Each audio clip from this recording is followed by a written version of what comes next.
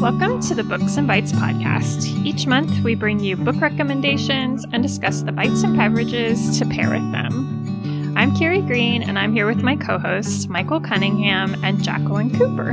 Hello. Hi.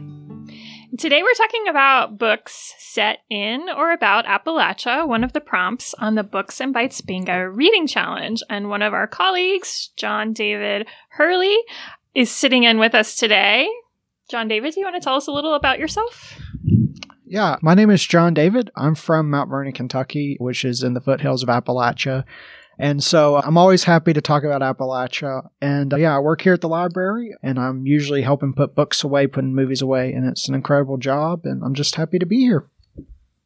Well, we're happy that you joined us. And joining you, you have a little friend. Yeah, on the podcast, you all can't see him, but I have a possum, not a live possum, but a stuffed possum here. His name is Bert, and he is named after one of Kentucky's governors, Bert T. Combs, who was governor from 1959 to 1962, and he's most famous for coming into the governor's office and being a proud mountain governor that he was. Brought his experiences with him, and he helped build roads, build hospitals, and build schools, and help modernize the state of Kentucky that it is today. And I thought, well, Bert would be a great name for this little guy. So, but yeah.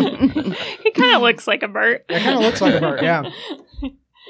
So, John, you want to tell us a little bit about the books that you'd like to recommend for books set in Appalachia or about Appalachia? Yeah, I'm going to recommend 3 books, and I think these 3 books are just really good fillers and really good primers for those who are interested in Appalachia. And one of them is like just a personal favorite of mine. I love politics and I love history. So the third one, which I'll get to in a minute, is about like the politics of Appalachia in the 60s. But the first one I want to recommend is What You're Getting Wrong About Appalachia by Elizabeth Catt. This book is more of an activist history of the region. It's a very short book. It's about 100 pages. And it's a response to J.D. Vance's book, Hillbilly Elegy. And this one is not really meant for academics. It's more geared towards anybody who wants to come away from the stereotypes that they have about the region and look at it from a person who has lived there, who is from there, and who has an in-depth look about it. The book covers everything from the stereotypes that J.D. Vance's book conveys in his book to what is Appalachia really like? What are the mountains like? What is home like? What does the people there view about the mountains and the beauty of the mountains? And what does the people think about coal mining? So you really go into this book, and I think the stereotypes that you have, especially if you're not from Appalachia, are really kind of busted. She really just lays it bare and lets you kind of like conclude what you think about the region. Yeah, as I was mentioning before, both Michael and I have read this book. I know I talked about it on Books and Bites a while ago. Did you also talk about it? I think we probably mentioned it just in passing, but like we never really discussed it, I don't think. But it is I definitely agree. It's a great primer in history. And it's not, because it's so short, it's not overwhelming. Yeah. There's a lot of books that are in this same stream as her book. Some of them are mainly academic. Some of them are definitely more for people who are non-academic. But I feel like this is the best book to kind of get like just a good introduction into the region, the people, and the land, and why are these stereotypes so bad? Why are they so wrong? And so I feel like if you want to know about Appalachia, definitely go with this book and start with this book. We have it here in the library. I've seen it, and it's a really great book.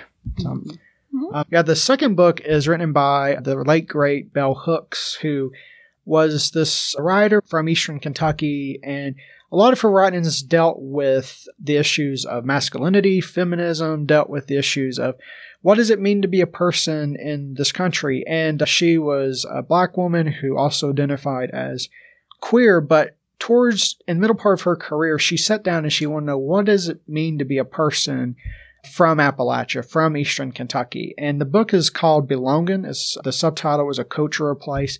And it really looks at this defining question of what makes a person a person? What makes a person have an identity? Like, what does it mean for Bell Hooks to identify as a hill person, from a person from Appalachia? And for some, there's right now a big movement of young Appalachians, like myself and countless others, of how can we identify as Appalachian in a culture that isn't Appalachian friendly? Where do we fit into the picture? Where do we come to the table?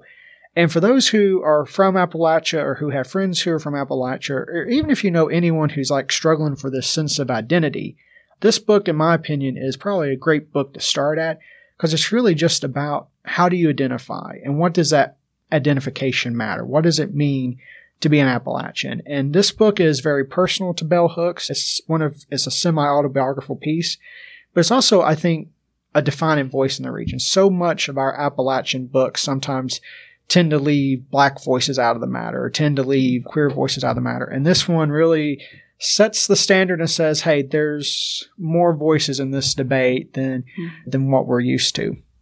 Mm-hmm. So, yeah.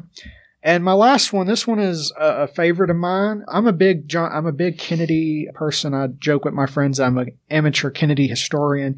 And a lot of times we tend to forget that the Kennedys, especially Robert F. Kennedy, had a very personal interest in Appalachia. And so before he ran for president and before his untimely assassination, he actually visited Eastern Kentucky and he held congressional hearings. He met with people. He almost got shot by a coal operator who did not like a Kennedy stepping on his property.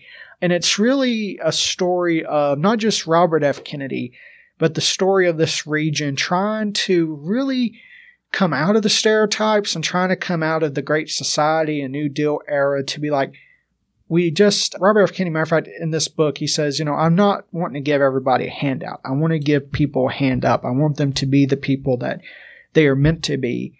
And so this book is told mainly through the people who were there with Robert F. Kennedy. It's told through the eyes of Robert F. Kennedy, who is no longer here, but left so much papers behind.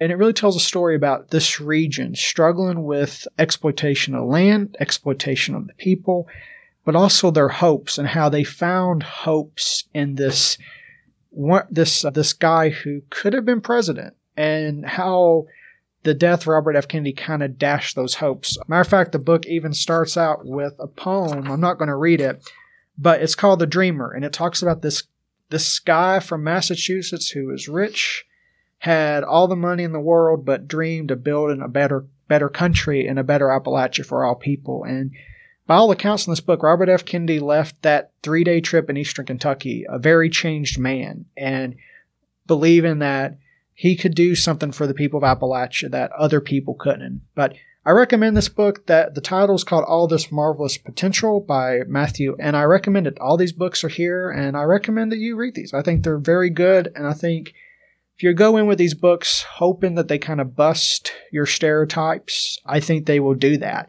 And I know they've helped me kind of form my own identity and my own voice, and I recommend them to anybody. So, yeah.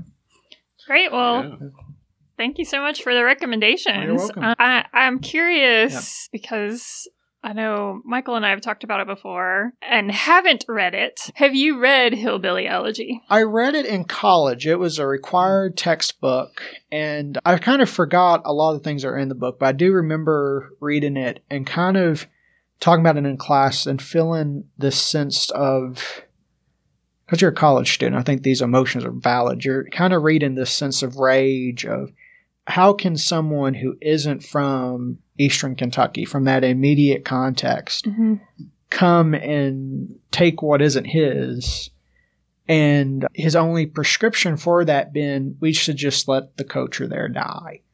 And the other problem, I was reading about this in preparing for this podcast, is that the other issue is that J.D. Vance, in his book, he leaves out other voices in this matter. He leaves out people like Bell Hooks and Elizabeth Catt. He leaves people out like, I can't remember his name, but he's considered the grandfather of African-American Appalachian. Bill Turner. He leaves out people like Bill Turner. He very much leaves out this forgotten activist history of Appalachia. And he says it's their fault. It's the government's fault. And I'd like to remind people that Appalachia hasn't asked for government handouts. We haven't asked to be stereotyped by Hollywood.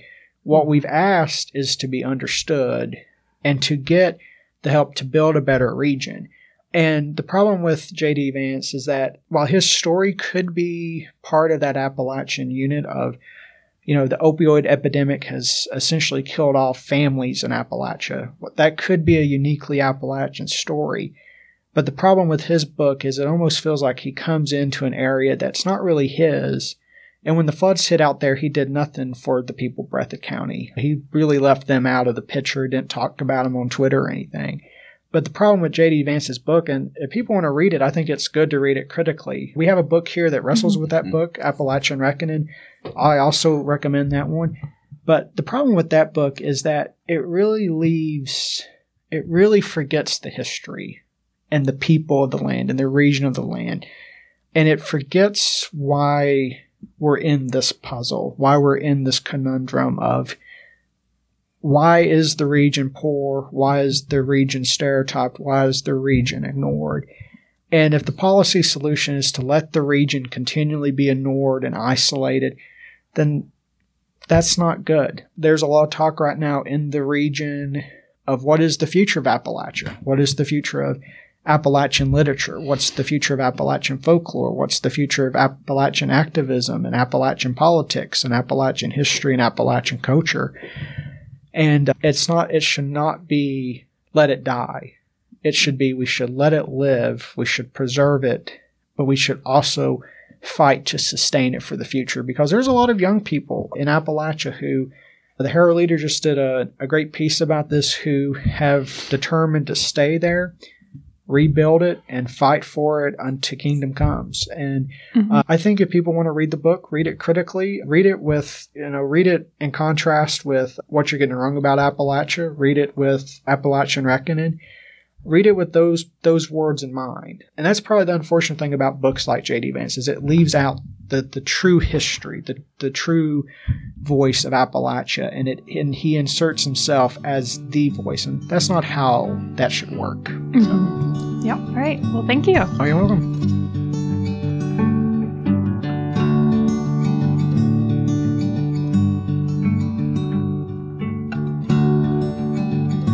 For the Appalachia prompt this month, I chose a true crime book called Blood Runs Cold, The Yablonsky Murders and the Battle for the United Mine Workers of America by Mark A. Bradley.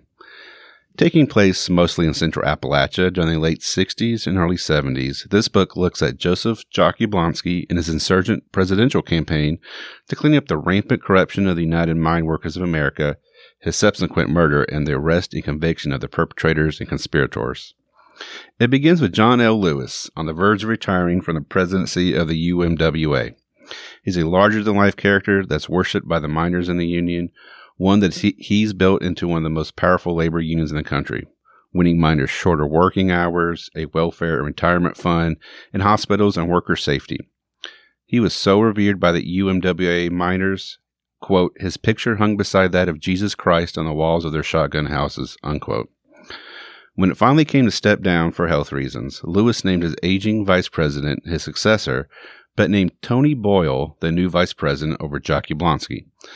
They were both up-and-comers in union leadership who often clashed. Once Lewis's vice president passed and Boyle ascended to the presidency, he wanted Yablonsky out of his hair and out of the union.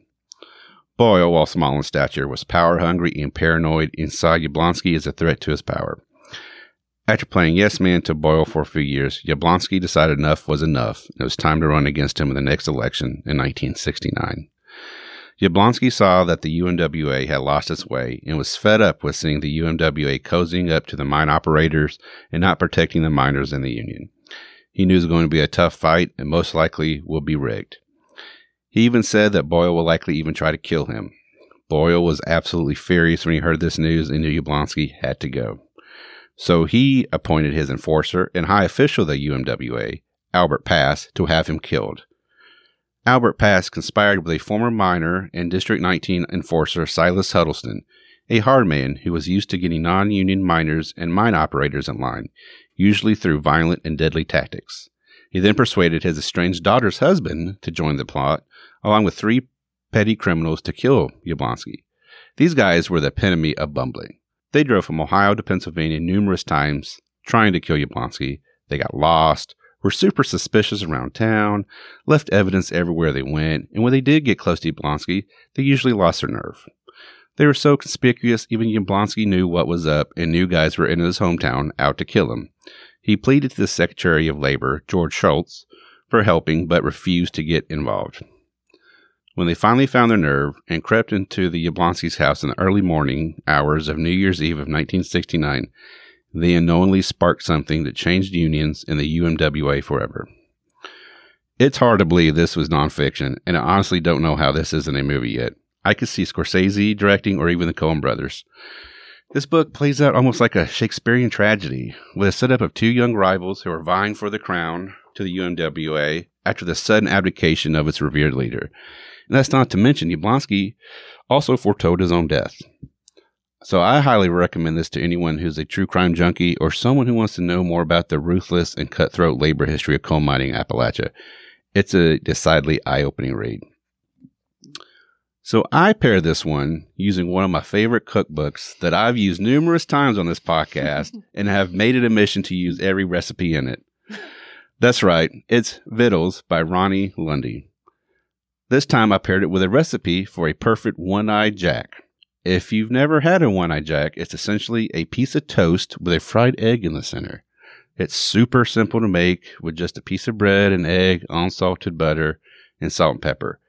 It's delicious on its own, but I added a little hot sauce on it to give it a little bit kick. So good. And I knew when I went to look for that book for this podcast episode that Michael probably had it checked out. Oh, yeah. Yeah, it was like, oh, man, it's time for a pairing. And I was like, oh, it better be there. So who wrote Vittles? I mean, was it a Kentuckian? Ronnie Lundy. I can find out for you real quick. Oh, okay. She is from Kentucky. And the subtitle, I think, is An Appalachian Journey with Recipes. And this book is a great book for, one of our prompts is to read a cookbook. And this is the perfect kind of cookbook to read, I think, because it's full of stories about Appalachians, food history, as well as current growers and makers. And so it's not just recipes. And in fact, although I have made a recipe from that, which I had to adapt quite a bit because I can't do dairy, which is why haven't made much in that book. It's a book that I've not made anything from, but still enjoy reading. I wonder if there's a lot of dairy in a lot of the recipes in this region. Well, there certainly are in that book, which is about the food of the region. I know my grandma my grandma, who was originally from Southwest Virginia and met my grandfather in West Virginia, never quite could get the no milk thing. Really? Yeah. But it makes sense that there would be a page turner about a mining incident. I mean, I knew a little bit about it, but just stuff it was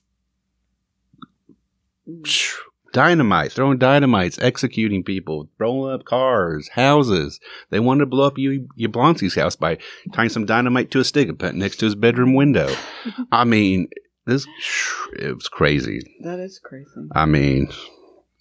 And so is it based on a true story? No, this happened, yeah. It actually happened? In the 70s. And wow. 69 is when it happened. And then, once they started investigating it, there's a trail right there for them to follow all the way to Tony Boyle. I mean, it's wild, yeah.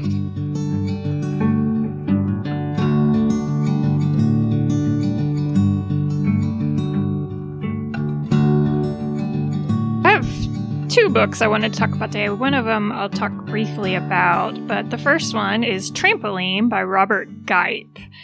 And if I were going to describe the main character, Don Jules' job, which I did recently in response to a question on the Books and Bites Facebook group, which you should join if you haven't joined already, I'd say that she is a 15-year-old bootlegger with an unpaid side hustle of saving mountains from mountaintop removal.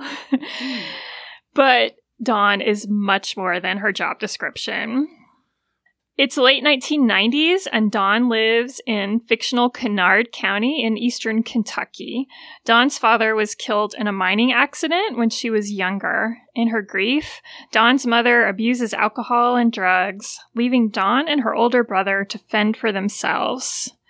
Dawn lives a pretty chaotic life, bouncing between the houses of her grandparents, her outlaw bootlegger Uncle Hubert, and her Aunt June, who lives in the comparatively big city of Kingsport, Tennessee. When a mining company threatens to begin strip mining Big Bear Mountain, Dawn's grandmother Cora works to organize against it. Dawn inadvertently becomes a spokesperson for the cause when she's interviewed by an independent radio station in Kingsport. Her activism leads her to befriend fellow teen Willett, a DJ at the radio station. The two bond over their shared love of punk rock. Throughout the book, Dawn gets herself into trouble over and over again, fighting, wrecking cars, and worse. She reminded me of the narrator in Lawn Boy, another character with huge potential who makes maddening mistakes. At times, the plot of Trampoline feels a bit far-fetched. However, Dawn's voice feels absolutely authentic, with writing that is both humorous and lyrical. And the novel is further enhanced by line drawings that appear throughout, punctuating the important scenes. The lines in the drawings are a bit shaky and sometimes comical, and they give the reader a glimpse into how Dawn sees herself. Dawn and her family like to eat at the Colonel Crispy, spelled with 2 Ks, of course, where Dawn says they order, quote, hot dogs and fries and cherry pies. I got a large pineapple milkshake, Albert, a drink full of antifreeze blue slush. Unquote. Pair Trampoline with a slaw dog, also known as a West Virginia hot dog, from Ronnie Lundy's book, Vittles. My dad was from West Virginia, and I grew up eating coleslaw on hot dogs, and it's actually my favorite way to eat them, and I didn't realize until reading that book that it was a West Virginia thing. So, Dawn wasn't from West Virginia, but there's my connection to Appalachia as a slaw dog. I love slaw dogs. And I gotta confess, I almost did that same recipe. Oh, really? I was like, that would have been funny. I think I might have done this before. I can't remember, so I changed it. I had to, since you had it checked out, I had to find it online. And in doing that, I found there's a whole blog just on the West Virginia hot dog. And they go around to different, drive-ins or dairy barns, whatever. She says they call them custard bars all over West Virginia, reviewing the various West Virginia hot dogs. That sounds awesome. I would love to do that. I'd never heard of slaw dogs until I lived in Alabama, and I was like, what? Slaw dog? If you live according to the ARC, if you go down even to central Alabama, that's considered Appalachia. Okay. Well, so, Mm-hmm. So the next book that I wanted to briefly mention is Fair and Tender Ladies by Lee Smith, and it's an old favorite of mine that would also count for the epistolary book square. It's historical fiction told through the letters of Ivy Rowe, a woman born in 1900 in Southwest Virginia. Ivy loves the mountain she grew up on and loves her life of subsistence farming in spite of its hardships. She doesn't have much schooling, but she is a born writer, and letters are her way of processing her experiences. She writes them to friends, relatives, and even a European pen pal. But the majority of the letters are written to her sister, Sylvanie, after she's been institutionalized. Like Don Juel's voice, Ivy's voice sounds like the voice of a real person. And as I mentioned before, my grandmother was from Southwest Virginia, and when I first read Fair and Tender Ladies back in the 90s, it was really the first time I'd read anything that sounded, like my grandparents' voice. The book is descriptive, lyrical, and has a strong sense of place.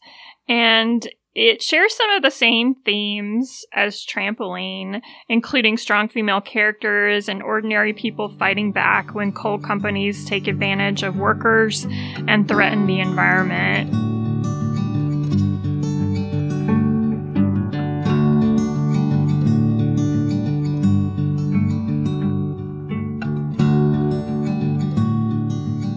The novel I chose for the Books and Bites prompt, set in or about Appalachia, was The Giver of the Stars. It is a fictional account of the Packhorse Librarians of Kentucky, set in 1937 when the country was nearing the end of the Depression. The main character is a young Englishwoman named Alice Wright. Alice feels stifled by her life in England until she meets the handsome American Bennett Van Cleve from Kentucky. So when Bennett proposes, Alice doesn't hesitate to accept his marriage proposal. She believes that her new life will be in Lexington, Kentucky, and she is disappointed to learn that she will be living in a smaller town some way further south. She tries her best to make do with her new life, but her marriage is wrought with disappointments. Her husband, Bennett, acquiesces to his father's demands that Alice and Bennett live in the same house as him. Not only does she have to live with her overbearing father-in-law, she is now allowed to make any changes in the house. Alice's father-in-law, Mr. Van Cleve, is not just demanding, he is constantly interfering and inserting himself into their marriage. Alice quickly learns that she traded one stifling and unfulfilling life for another. With the Depression nearing an end, the President and Mrs. Roosevelt turn their attention back to education. Unhappy with her situation, Alice sees a chance to do something meaningful when she learns about the President and Mrs. Roosevelt's efforts to restore attention to literacy and learning with the mobile library program. Alice is impressed when she meets Marjorie, a fellow librarian already participating in the program. Marjorie is a tough Kentucky native. She doesn't follow convention, remaining an unmarried working woman. So Alice and 3 other women volunteer to participate in the library program with Marjorie. They ride horses and mules to get books to the people living in Kentucky's Appalachian Mountains. We learn about these women's heroic efforts along with the hardships these women endure. The women became known as the Packhorse Librarians of Kentucky. These women defied conventions and dangerous landscapes to do meaningful and productive work. We also get a glimpse of their personal trials. My favorite part of the book is Moy's use of scenes to create realistic and recognizable characters. As a reader, I felt emotionally connected to the women and invested in all aspects of their lives. I felt a strong bond with Alice. Her rejection by her family and her husband had me rooting for her to find caring people who will accept her for who she is, not the person they want her to be. These women were brave not only in delivering books to the people, but brave in their personal lives as well. They stand up to convention, corruption, and unfair treatment. You will find your heart sympathizing as you root for these women as they navigate the rugged terrain and dangerous mountain men. For instance, in this scene, Marjorie faces one man as she rides her mule deep into the forest just below Arnott's Ridge. In this scene, a man named Clement McCullough attempts to attack her. Moyes writes, Marjorie's head snaps around. He's staggering slightly, but his gaze is level and direct. His rifle, she sees, is cocked, and he carries it like a fool with his finger on the trigger. So you look at me now, will you, Marjorie?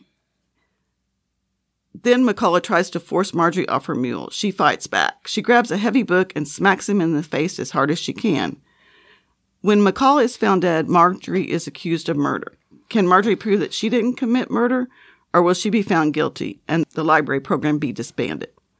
Not only does she bring her characters to life, but Moy's description of Kentucky is also poignant. For example, she writes, as they rode, Marjorie talked to Alice of the milkweed and goldenrod, pointing out Jack in the pulpit and tiny fragile flowers of touch-me-nots. So once where Alice had just seen a sea of green, she pulled back a veil to reveal a whole new dimension. Moy's storytelling gives us a realistic account of the history of Kentucky's past, and it made me want to read more accounts of the efforts to bring literacy to the people of Kentucky.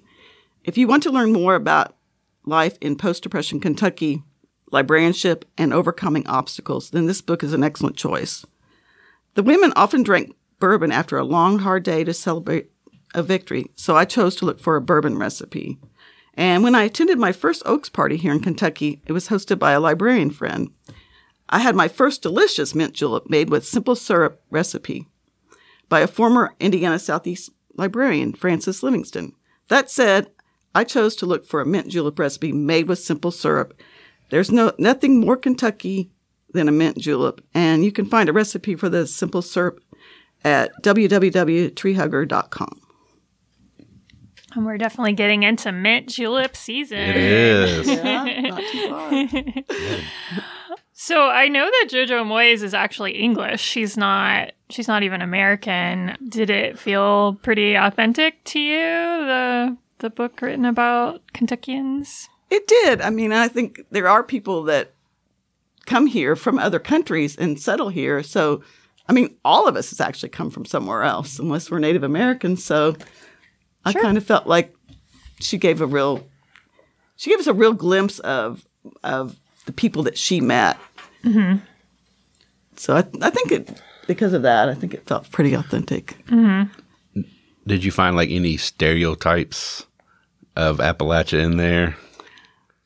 Oh, yeah, there were a few. I think some of the way some of the men were portrayed as, ignorant and abusing women and stuff like that. I don't know how. I'm sure it does happen everywhere in the world, not just in Kentucky, but it did seem like it was a very Hollywood portrayal of some of the male characters. Mm-hmm. And, of course, there's The Bookwoman of Troublesome Creek, which is a very popular book also about the Packhorse librarians. And I think that one came out before this one. And the author, Kim Michelle Richardson, kind of accused JoJo Moyes of stealing her idea. So there was this big scandal about it. I read about that. I was like, uh-oh. And I was going to read the other one, but I think Michael said that this one was really good, so I read this one instead. And I probably should read the other one just to compare the two. I tried reading the other one. couldn't get through it. Yeah. But I know it is really popular, and she has a sequel that came out. And the Pack Women Librarians, those are real. I mean, they were real, and there was a documentary on KET about them that we actually showed here not too long ago at the library.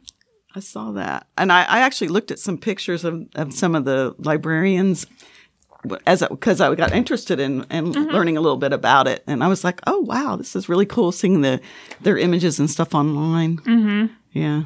So, and I was just excited because how interesting that women, librarians, we're always doing something, we're leading the way in lots of things, and literacy in particular. So, yeah, absolutely. Yeah. Could you imagine doing that today, taking books around Jessamine County? Well, we do. On horseback? We are. Not on horseback. Not on horseback and not into the hills. Yeah. But yeah, and actually Kentucky has always been a leader in bookmobiles in public libraries. Really? Yeah, we have, have always had one of the top number of bookmobiles in the country. And I suppose that's in part because we're such a rural state. Yeah. Boyle County has a bookmobile. I just went to that library this past weekend and saw their bookmobile. Yeah. Mm-hmm. So, yay us. Yeah. Let's pat ourselves on the back, right?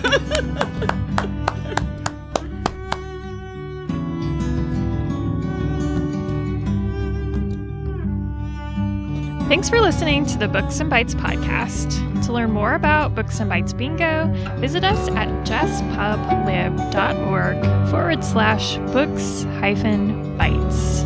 Our theme music is The Breakers from the album In Close Quarters with the Enemy by Scott Whitten. You can learn more about Scott and his music on his website at doorforadesk.com.